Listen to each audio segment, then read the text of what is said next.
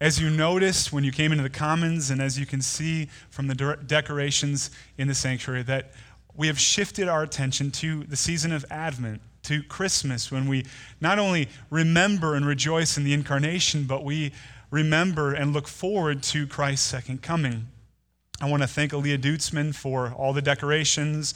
I didn't go into as much detail as I will right now, but she spent hours coming, setting up, moving things around, and making this place look more festive. And thank you, Aaliyah. Today's sermon will be covering chapter 1, verses 57 through 80 in the Gospel of Luke. So we continue in our series. I timed it so that we would be in the stories of surrounding Christmas in Luke when we came to Advent. That's partly why we did Malachi before starting Luke. And it also, intentionally, I did that because we got into John the Baptist, which we will once again be looking at John the Baptist and the story surrounding his birth. If you're in the Pew Bible, if you're using the Pew Bible, you will find this passage on page 856, Luke 1, verses 57 through 80. In this morning's passage, Luke will again return to the story of a man named Zechariah and his wife Elizabeth and the miraculous details surrounding the birth of their son. I know it was shorter and you just sat down, but I hope that all those who are able are ready to stand, because I'm going to ask you to stand for the reading of God's holy word. Luke 1, 57 through 80. Now the time came for Elizabeth to give birth, and she bore a son, and her neighbors and relatives heard that the Lord had shown great mercy to her, and they rejoiced with her. And on the 8th day they came to circumcise the child, and they would have called him Zechariah after his father, but his mother answered, "No, he shall be called John." And they said to her, "None of your relatives is called by this name." And they made signs to his father, inquiring what he wanted him to be called. And he asked for a writing tablet and wrote, "His name is John." And they all wondered, and immediately his mouth was opened and his tongue loosed, and he spoke, blessing God. And fear came on all their neighbors. And all these things were talked about through all the hill country of Judea. And all who heard them laid them up in their hearts, saying, "What then will this child be?" For the hand of the Lord was with him. And his father Zechariah was filled with the Holy Spirit and prophesied, saying, "Blessed be the Lord God of Israel, for he has visited and redeemed his people, and has raised up a horn of salvation for us in the house of his servant David, as he spoke by the mouth of his holy prophets from of old, that we should be saved from our enemies, and from the hand of all who hate us, to show the mercy promised to our fathers, and to remember his holy covenant, the oath that he swore to our father Abraham to grant us, that we, being delivered from the hand of our enemies, might serve him without fear, in holiness and righteousness before him all our days. And you, child, will be called the prophet of the Most High, for you will go before the Lord to prepare his ways, to give knowledge of salvation to his people in the forgiveness of their sins, because of the tender mercy of our God, whereby the sunrise shall visit us from on high, to give light to those who sit in darkness, and in the shadow of death to guide our feet into the way of peace. And the child grew and became strong in spirit, and he was in the wilderness until the day of his public appearance to Israel. This is God's word for God's people. May we hear it, believe it, and obey it. You may be seated. Let's go to Lord in prayer. Lord, I thank you for this season. We know that we're not commanded to celebrate Christmas, but it seems right to us that we would recognize the mystery, the wonder, the greatness of the incarnation, that your Son, the second person of the Trinity, would take on human flesh, not just for a time, but for all time, that he would remain divine, totally God, truly God, and at the same time take on flesh to redeem us. It seems right to us to celebrate this reality and to look forward to his second coming. And Lord, I pray that our time in this season of looking to Christ's second coming and celebrating his first coming would help us to fight off the distractions that so often come in this season. Lord, there are so many good things, so many wonderful things that you have blessed us with. Many of us will be gathering with family members and friends to celebrate the birth of your son. Though some will not recognize him, will not talk about him, besides a Merry Christmas or a few carols that mention his name, we know that this time is a time for us to truly prepare our hearts to worship and to delight in the greatness of the gospel. I pray that as a church in our Advent season, that this is what you would do in us, that we would not be distracted by all the shiny things that will come our way, all the sales and the exciting new things that we might come into in this season as people share gifts with us and we share gifts with others. May your great gift in your Son be our delight. Lord, keep us from wandering, from delighting in lesser things. Help us in this season to delight in you, our great God, more and more. God, you are worthy of our praise, of our worship. You made us so that we would worship you, so that our hearts would be glad only in you. And we have come this morning to sing praise to you, to pray to you together, to confess our sins, and to hear an assurance of our pardon, to hear your word, and to hear it preached, and to be changed by it. So, Lord, we pray that you would do these things. Of course we give you thanks. We are people who give you thanks all the time, every single day, not just on Thanksgiving, but every day, for you are a God who blesses us with all that we have. You've given us what we need. You've sent your Son to take care of our greatest need, and that is our need to be redeemed, our need to be forgiven of our sin and reconciled to you. Lord, we pray now that as your word goes forth, that where there is unbelief, that you would destroy it. Where there are people who have not yet bowed their knees to King Jesus, that through the preaching of your word, by the power of your Spirit, you would move hearts and move knees, that he would receive the honor and the praise that is due to his name. Lord, I pray for those Christians this morning who are weak in faith. Use this passage and the preaching of your word to stir up greater faith in you, that we would see and behold afresh the great promises that you have made to your people in Christ. Lord, I pray for families, that as many of us gather with non-Christian family members who we're burdened for, who we love so much, who we so appreciate, that we recognize your common grace in, for they have been used by you to protect us and teach us things that we needed to learn and provide for us, that we would open our mouths, Lord, that you would fill our mouths with wise words that lead to Christ. Let us pick good battles not over things and over traditions, but ultimately over the gospel, and help us to be winsome and loving and passionate about the gospel. Not passionate about things, but passionate about Jesus and our family and our friends hearing about Jesus in this season. You will give us many open doors to walk through, but it will be hard. It will be a struggle. And we know that it will be worth it. So I pray that even now as plans are being made and many of us have fuller schedules, meeting with people that we love, that we grew up with, that we call mom or dad or sister or brother or nephew or niece, son or daughter, that our mouths would be full of praise to you, and that you would use it to open more eyes and fill more hearts with praise to Jesus. Lord, I pray for our church, that we would find joy and unity in Christ in this season, that our joy would be fuller and fuller together, that we would fan the flame of faith in this season, pointing each other to Jesus. And may this sermon and this time together in worship to you be used to this end, we pray in Jesus' name, amen. In this morning's passage, we will see God fulfill a great promise that he made to Zechariah and Elizabeth. We will see Zechariah learn an important lesson, a lesson that we need to learn and we will need at times to relearn. And we will see this Zechariah, this man who now sees God's promises fuller and more beautiful. Praise God. Give praise to the one who has fulfilled his word. We begin with the promise fulfilled. Earlier in Luke 1, 5-7, we were introduced to Zechariah and Elizabeth, and there we read these words. In the days of Herod, king of Judea, there was a priest named Zechariah of the division of Abijah, and he had a wife from the daughters of Aaron, and her name was Elizabeth. And they were both righteous before God, walking blamelessly in all the commandments and statutes of the Lord. But they had no child because Elizabeth was barren, and both were advanced in years. And so here we find Zechariah and Elizabeth. A gentleman came up to me and said, "You don't call your wife your old lady. That's inappropriate." The biblical way to address her maturity in years is advanced in years. And so I don't think that that's a great biblical principle. That's just a good life principle, a way to bless your spouse.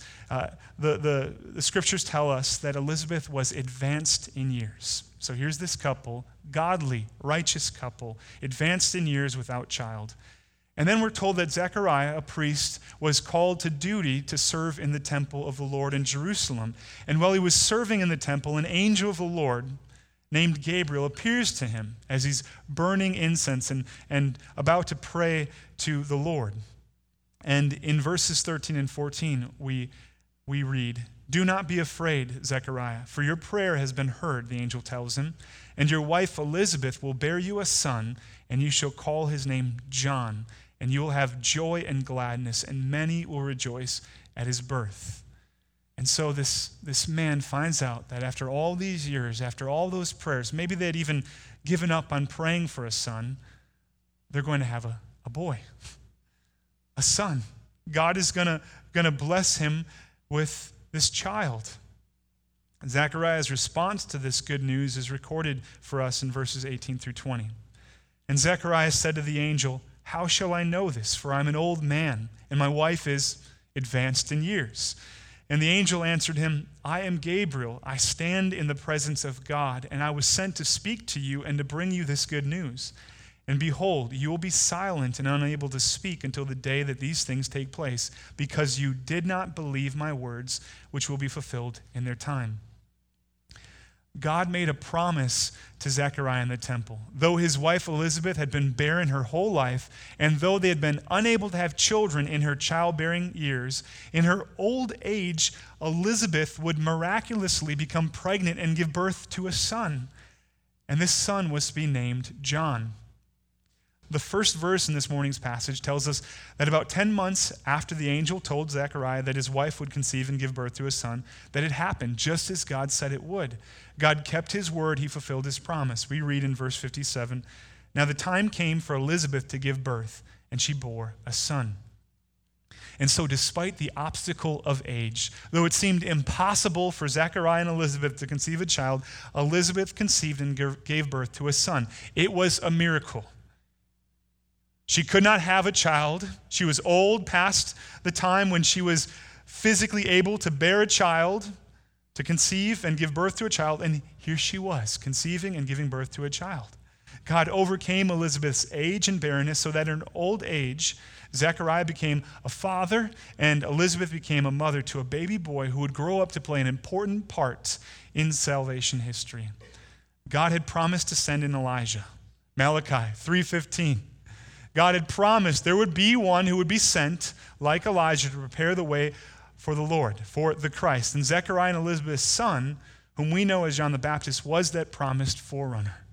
Zechariah was told, not only will you have a baby boy, you're going to have a special baby boy who's going to be great in the sight of the Lord, who will be used in salvation history in a unique way.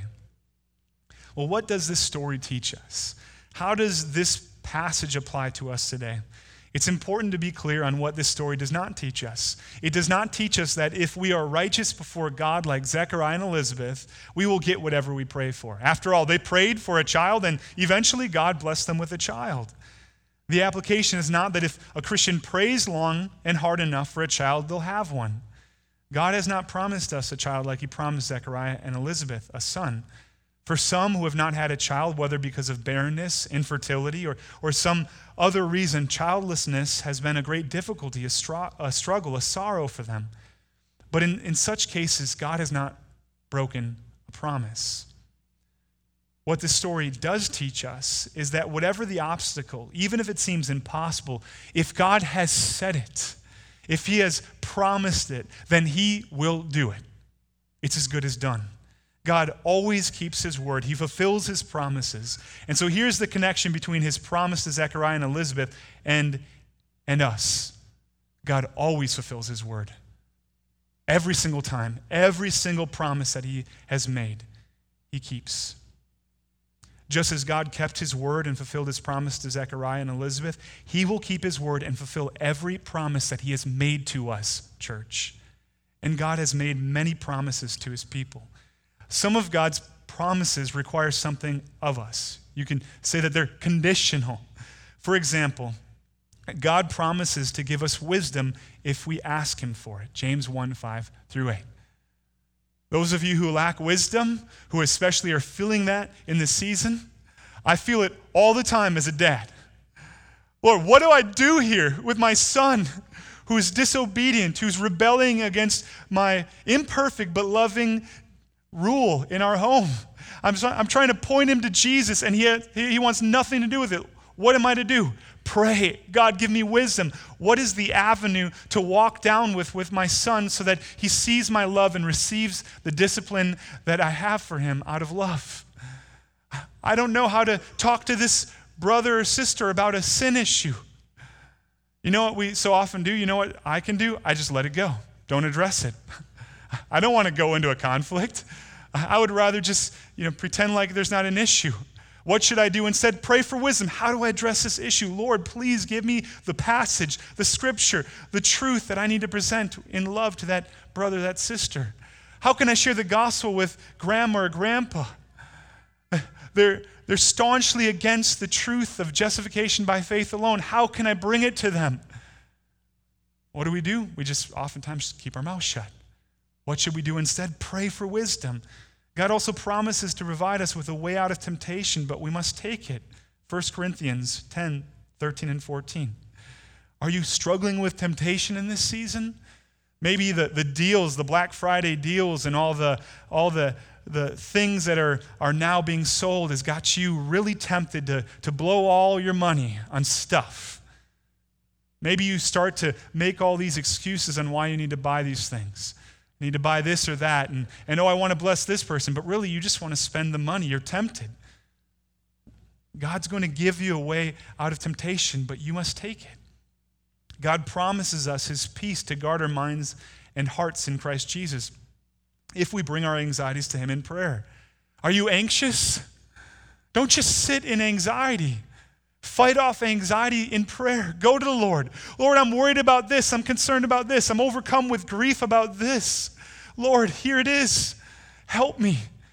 God promises to guard your heart and your mind in Christ Jesus. You must bring it to him in prayer. But most of God's promises require nothing of us. We don't have to ask, seek, or pray.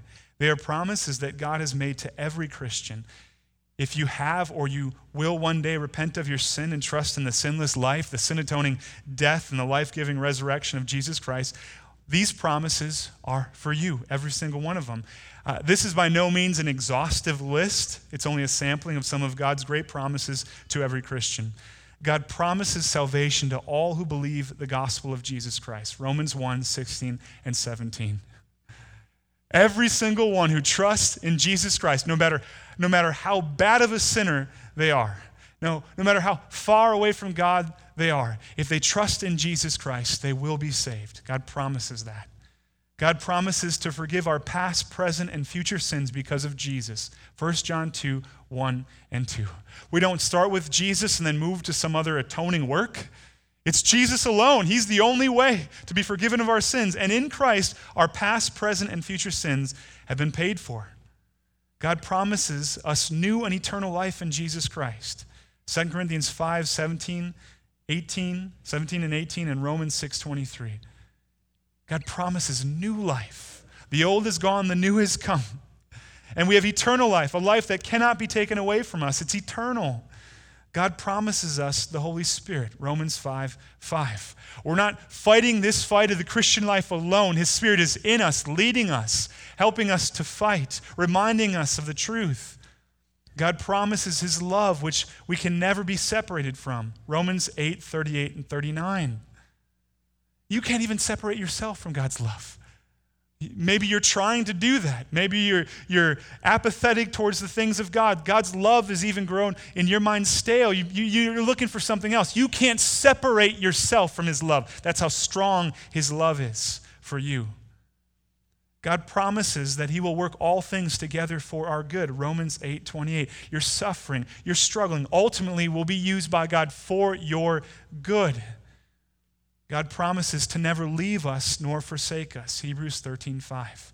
No matter what your feelings are telling you, if you're in Christ, God has not left you, has not forsaken you. He is with you. God promises the Christian that their salvation is secure. It cannot be lost or taken away. John 10:28. No one can snatch you out of God's hand.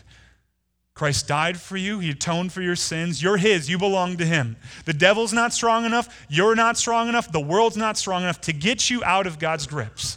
That's a sweet and precious promise.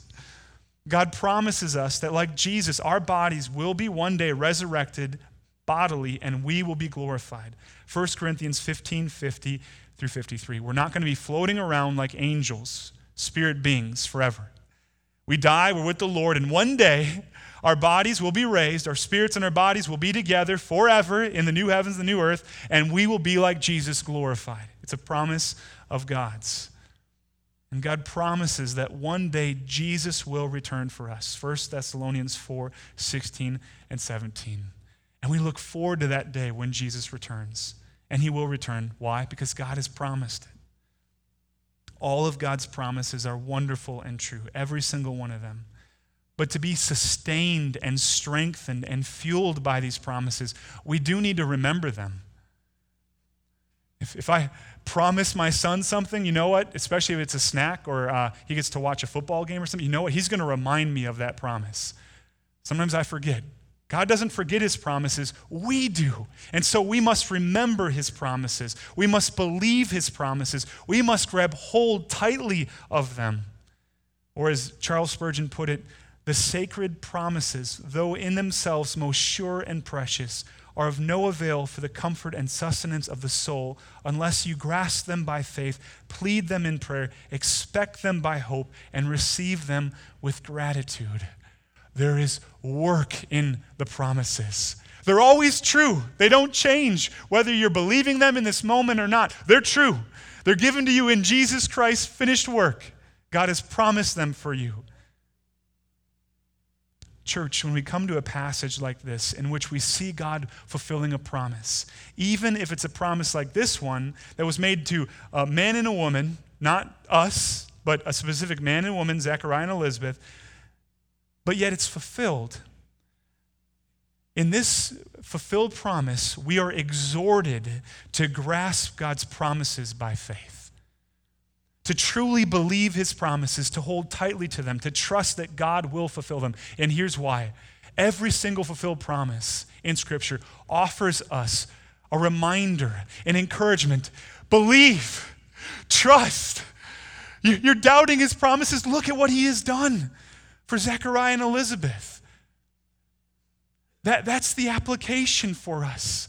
He did it for them. He fulfilled his promise. And just as he did it for them, he will do it for you, Christian. Every single one of his promises. Trust that he will fulfill them. Every fulfilled promise in Scripture provides us with an opportunity to fight unbelief, encouraging us to plead God's promises in prayer. Not so that God remembers, but so that we remember them, so that we begin to rest our weary hearts in his promises again. Every fulfilled promise in Scripture encourages us to hope in God's promises, knowing that just as God fulfilled that fulfilled promise in Scripture, he will fulfill all of his other promises. Every fulfilled promise in Scripture encourages us to hope in God. It reminds us that hope in God will not disappoint. Hope in everyone else and everything else will in the end disappoint.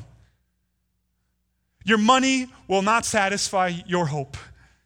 It will be taken from you at some point. Either it will be given to your children as an inheritance when you die and they will spend it, maybe unwisely, or you'll spend it. Maybe it will be all used up to pay for your care when you're old. You cannot ultimately hope in your money. Your career, you can't hope in your career.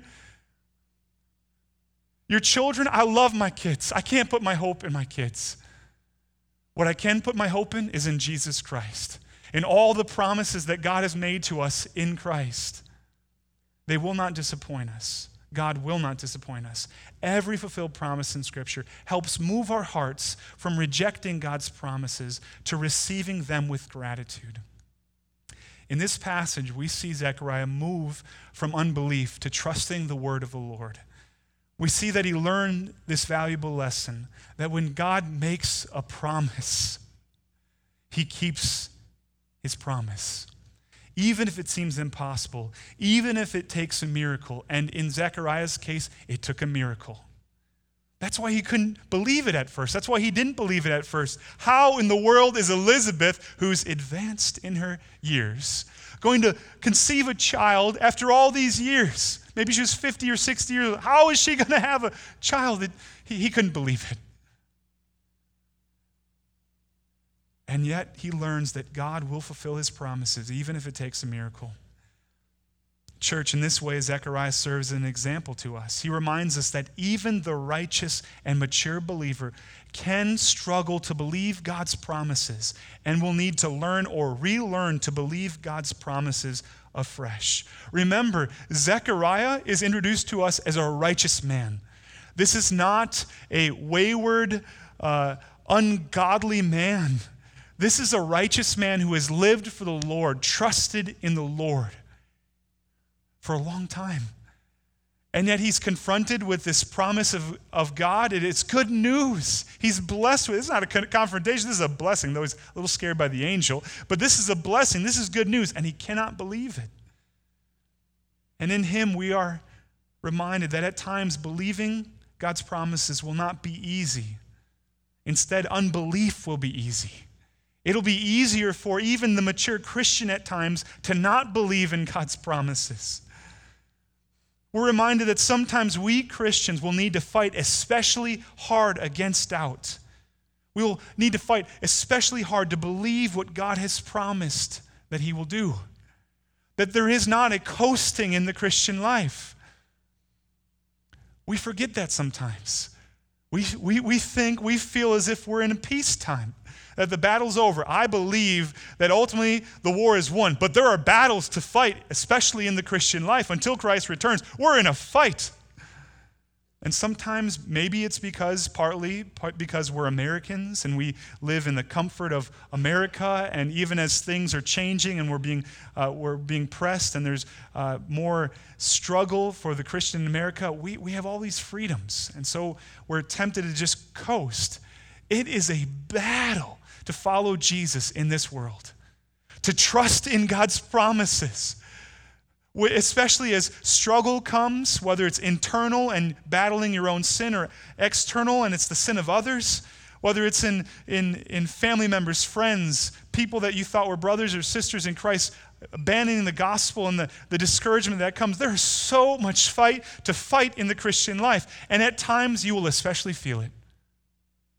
Sometimes you'll feel stronger and it will be easier to believe God's promises, and other times it won't be. It will be hard. It will be hard. And sometimes you will feel like you're failing.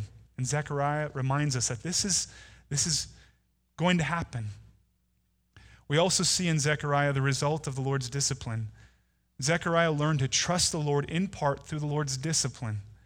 Remember, as a consequence for his unbelief, Zechariah was not able to speak. And because we're told that people had to use signs to communicate with him, it seems to me that he was not able to hear as well. Otherwise, they could just speak. But they have to use signs in order to communicate to him. So he's unable to hear and unable to speak. And why? Because of his doubt. Because of his doubt, God gave this righteous man 10 months of quiet to teach him to trust the Lord. God is committed to teaching his people to trust him. The evidence that Zechariah learned this lesson is found in verses 57 through 66. We're told that Elizabeth's neighbors and relatives gathered after their baby boy was born to rejoice with Elizabeth because of the mercy that God had shown to her. This is already a fulfillment of what the angel said would happen. This baby boy would be born and many would rejoice. 8 days later, people rejoice, and this is amazing. It's a miracle. And that on the 8th day, when it came time for the baby boy to be given his name, the crowd that had gathered, these neighbors and family members, assumed that this miracle baby would be named after his father, Zechariah.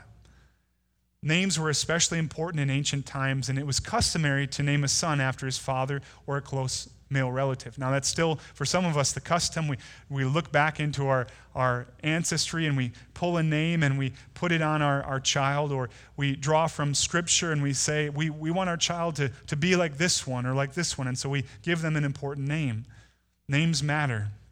In God's providence, I was given another example of the importance of names when I spoke this week with Mike and Stacy Creech. I try to Skype with them. We try to Skype every single week. It doesn't always work, but we were able to Skype this week, and they gave me an update on how their ministry in Senegal was going, and they shared some exciting news. They were given Senegalese names. What this means is that the people in their community, the very people that they're seeking to bring the gospel to, though they're not yet in the village, they're now with Bainuk people who they're learning the Bainuk language from. Well, these people in that community, and even on a visit to the tribe that they'll be moving into eventually, they were given these Senegalese names. I asked Mike to phonetically spell his Senegalese name for me, and I'm sure that I'm not going to say it right, but Mike's Senegalese name is Sekou Jakabo. Sekou Jakabo.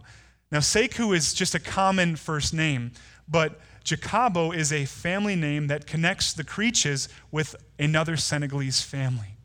In essence, a family, a community has said, you belong here. We see you as being part of us now. And so we're going to give you a name. We don't see you as an outsider. And this name, as it's used, as other people ask him what his name is, and he uses the Senegalese name, they will know what family he's connected to and the region in Senegal he is from. It's a significant step in their gospel ministry to plant a church among the Bainuk people. And it all has to do with a name. They were excited to tell me, I've got a new name. Because names matter. But Zechariah and Elizabeth's son would not carry an important family name because Elizabeth, following the angel's instructions, which we can assume were given to her from Zechariah, said no. Her son's name would not be Zechariah, it would be John. And we see in the text that didn't sit well with the neighbors and family. Maybe you've named one of your children something and you start to share it with other people and you kind of get that and like, oh, not great. And they kind of change the subject. It just doesn't sit well. Maybe they wanted you to name them after them. Maybe they wanted you to use a special family middle name or something. That's what's going on. These relatives, these neighbors, like, no, that can't be right. Let's go to Dad. Let's get another thought on this. And so they use signs again to communicate with Zechariah, and they ask him what his baby boy's name should be. And in verse 63, we're told that Zechariah wrote down on a tablet, his name is John, and that at that moment the Lord's discipline was over, and Zechariah could now miraculously hear and speak again. It was a miracle. He was unable to hear and speak for 10 months, and all of a sudden he writes down, his name is John, and he can hear and speak. Zechariah had learned to trust the Lord, and the evidence was that he was doing just as he was told to do. He named his son John. In doing so, he rightly acknowledged that the birth of his son was the fulfillment of God's promise. Church, sometimes God will teach us to believe his word and trust his promise by disciplining us. It may be through loss. Likely it will not be through the loss of our voice or of our hearing like Zechariah. More likely it will be through the loss of a position, a career, a comfort, a possession, or a relationship. We make idols of things and of people, and God is not good with that. And he will discipline us in order to remove that idol, to address our hearts, to teach us to trust him and to believe his promises, that he is our all-satisfying God, that he will keep his word.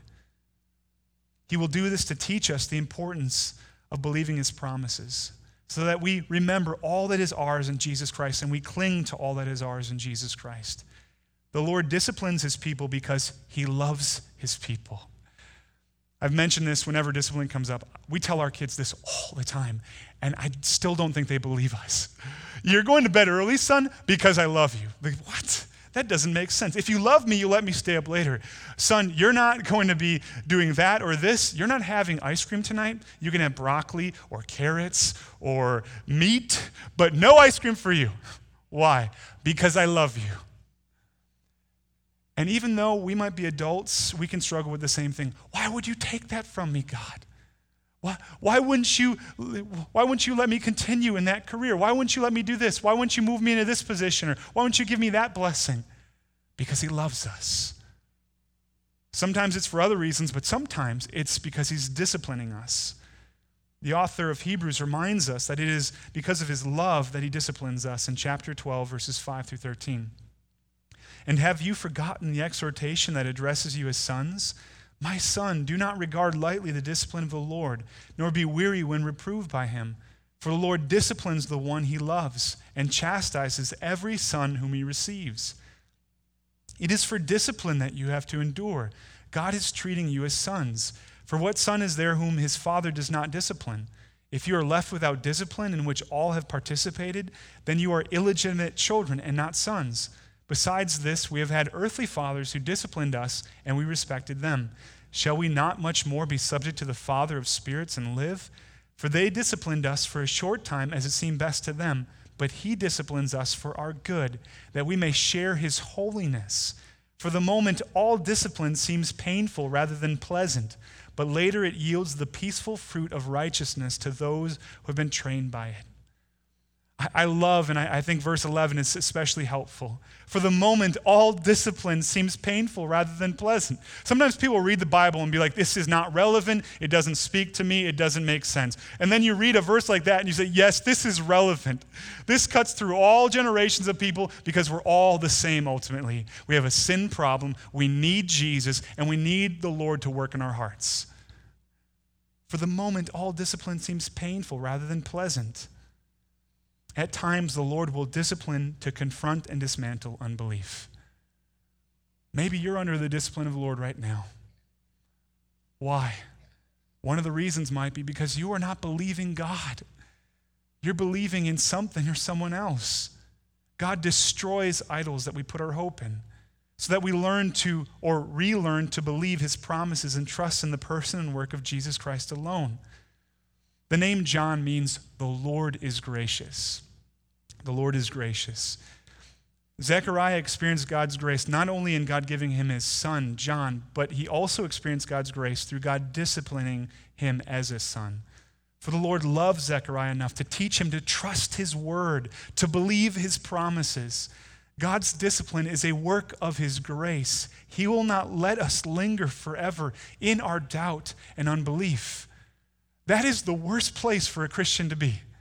Doubting God's promises, not believing his word. And so what will God do? He will discipline us. And in that moment, it will seem painful, not pleasant. I have never prayed for the Lord's discipline on my life. I've never prayed that prayer. And thankfully, God knows way far and way better than I do. And he has disciplined me at times in my life. And if you're his son, if you're his daughter, he's going to discipline you at times.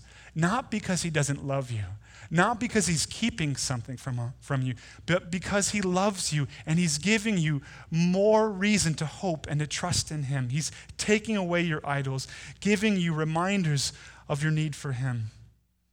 And what are the first words that come out of Zechariah's mouth after he's been disciplined by the Lord? What's the first thing that he says? We read in verse 64, and immediately his mouth was opened and his tongue loosed, and he spoke, blessing God. He did not complain. Lord, why 10 months? Just a day would have been enough. A week, maybe a month, but 10 months of not being able to talk or hear? This shows his repentant heart. He's been corrected. He's not making excuses. He's willing to forget about himself because in that moment, he doesn't care about himself. What he cares about is the Lord and God's fulfilled promise. Having experienced the discipline of the Lord and having learned to believe God's promises at the birth of his son, Zechariah is in awe of God. He gives praise. He blesses God. This is the heart that is stewing on, that is grabbing hold of, that is resting in God's promises. What comes out of that heart? Praise. One way for you to see and try to discern a little bit in your own heart what's going on, are you delighting in God? Do you praise him not just on Sunday mornings, but throughout the week? Do you fight for joy in Christ throughout your days? Are you praising God throughout the day? Is your heart glad in God? If not, then that might indicate there's an issue, that you've found yourself resting in the things of this world and not in the promises of God. Zechariah, his praise continues. He's filled with the Holy Spirit. We're told that he prophesied, and that this prophecy, which goes on from verses 68 through 79, has been given the title, the Benedictus, because the first word in it, blessing in Latin, is benedictus. And so we looked at Mary's song, which is called the Magnificat. And here in Zechariah's song, his hymn of praise, this prophecy that he gives of praise to God, we have the Benedictus. It is, yes, a prophecy. It is also a song of praise, and it is an announcement of the coming of the Lord's salvation from a man. Think about who's saying these things. A man who once doubted God's word, but is now overflowing with faith in God's promises. It shows God bringing a righteous man who was weak in faith to a place where he is unashamed to declare in front of others with passion the greatness of God. That's what's going on in his heart. He is amazed at God. When I was first saved, there was a phrase that we would use to describe this type of thing, on fire for the Lord. I don't think it's a very good phrase because fire means judgment in Scripture. So this phrase is kind of a goofy old phrase that is fine to retire. But that's what comes to mind. You know, when you're first saved, there's certain things that whether it's a song or a phrase that kind of sticks with you for a while. As I read through this, I was like, he's on fire for the Lord, even though that's not a good phrase. This man is consumed with the promises of God. He loves God. And what comes out of his heart is this song. I want to read it to you again, and I won't be able to read it with the same gusto, the same passion that Zechariah did, but I'm going to try this time.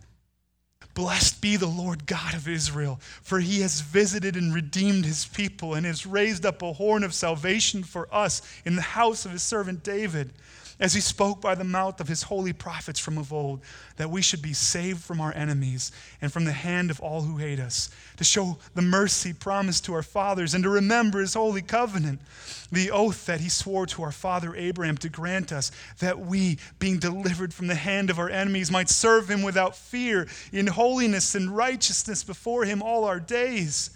And you, child, will be called the prophet of the Most High. For you will go before the Lord to prepare his ways, to give knowledge of salvation to his people and the forgiveness of their sins, because of the tender mercy of our God, whereby the sunrise shall visit us from on high, to give light to those who sit in darkness and in the shadow of death, to guide our feet into the way of peace. A heart that is glad, overflowing in faith in the promises of God. This song is filled with Old Testament quotes, paraphrases, and allusions. There might be almost 100 references and allusions and quotes and paraphrases in just these verses, alluding back to the promises of God. It can be divided into two parts, but both parts have this theme that after years of silence, God is once again visiting his people, and this is reason to rejoice. It's reason to have hope, and it's reason to sing praise. In verse 68, Zechariah proclaims, he declares that God has come and has redeemed his people. He speaks about it as if it's already happened. This is what happens when you believe God's promises, when your heart is resting.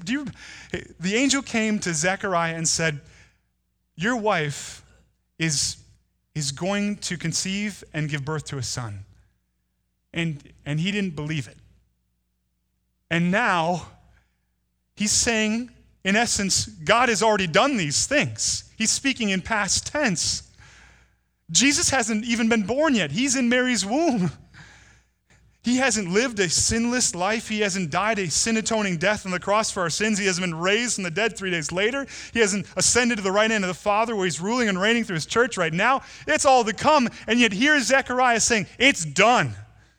This is faith on display. This is believing God's promises.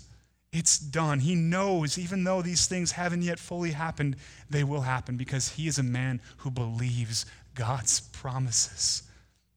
In verses 69 through 71, he alludes to the promises that God made concerning a great king from the line of David who would save God's people from their enemies. So he's saying, remember, that king that was promised in the line of David, he's coming, he's here, he's coming. And then in verses 72 and 73, Zechariah connects those promises that were made about this king who would come from the line of David to the same promises that were made to Abraham. And in doing this, he lays the groundwork for understanding that all of God's promises are ultimately fulfilled in the person and work of Jesus Christ. As we trace through the covenants and all the promises that God made to his people in the Old Testament, ultimately they all find their end. They're all fulfilled in the person and work of Jesus Christ. And in this song, that's what we see. Promises to David fulfilled in Jesus. The promises made to Abraham ultimately fulfilled in Jesus. And in verses 74 and 75, we see God's purpose. Why is he doing all this? So that his people can serve him. Language of the Exodus. So that his people can worship him and praise him and enjoy him and delight in God without fear, in holiness and righteousness before God all of our days. We might summarize verses 74 and 75 as God is going to deliver us for his glory and for our joy. The chief end of man is to glorify God and enjoy him forever. And here we get another glimpse of that. God is going to rescue his people so that they would what? Worship him. God's purpose in saving us is so that in holiness, with glad hearts, we can delight in God for the rest of our days. That's why it's so silly and foolish to waste our days living for the things of this world. The gospel doesn't just free us from hell. The gospel frees us so that we can now worship God. We were made for that purpose. You were made an image bearer so that you would delight in God, not so that you would spend all your days playing video games, not so that you would spend all your life making a lot of money, not so that you would spend the rest of your days living for anything in this world. You were made, and Christian, you were saved so that you would worship Jesus. Treasure him above all. And Zechariah says, now God is bringing this about, dealing with the greatest barrier between God and his people forever, our sin problem. In this song of praise, Zechariah is announcing that God is coming to his people. This truth produced so much joy in Zechariah that he had to praise God. And it continues to produce joy in all who by grace have been forgiven of their sins, declared righteous by grace through faith in Christ.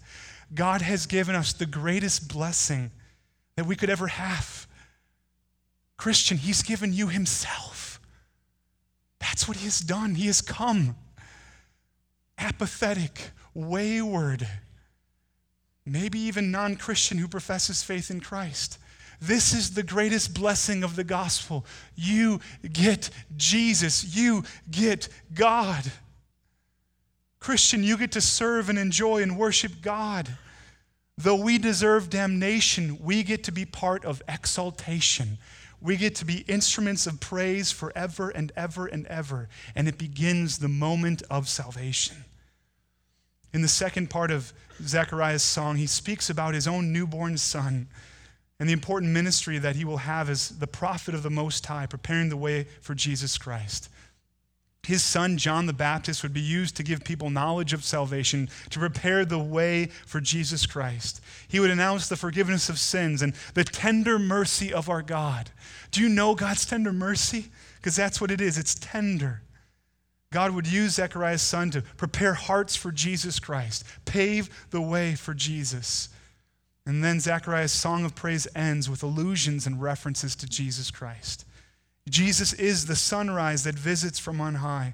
He is the dawning of a new day in which God has visited his people. God has come to be with us to save us from our sins. Jesus is the one that gives light to those who sit in darkness. Once we were in darkness. If you're a Christian, you're not in darkness anymore, because why? Jesus has come to give life to those in the shadow of death. That's why Jesus came, to give us life. Jesus is the one who guides our feet into the way of peace. Once we were not at peace with God, now in Christ we have peace with God. Zechariah's song points us to the greatness of Jesus, to the only one who can save us. Think about this. We were introduced to Zechariah as a righteous man. We see him struggling with doubt, and the closing words that we have from Zechariah, this is it. This is all that we know from Zechariah. His final words in Scripture are all about Jesus. He tells us that Jesus is coming. God is and will fulfill all his promises. It is another great reversal. And that's one of Luke's themes in this gospel, the great reversal that God does in people. God had made a promise to Zechariah, but Zechariah didn't believe it. There was a consequence for his unbelief. He experienced the discipline of the Lord.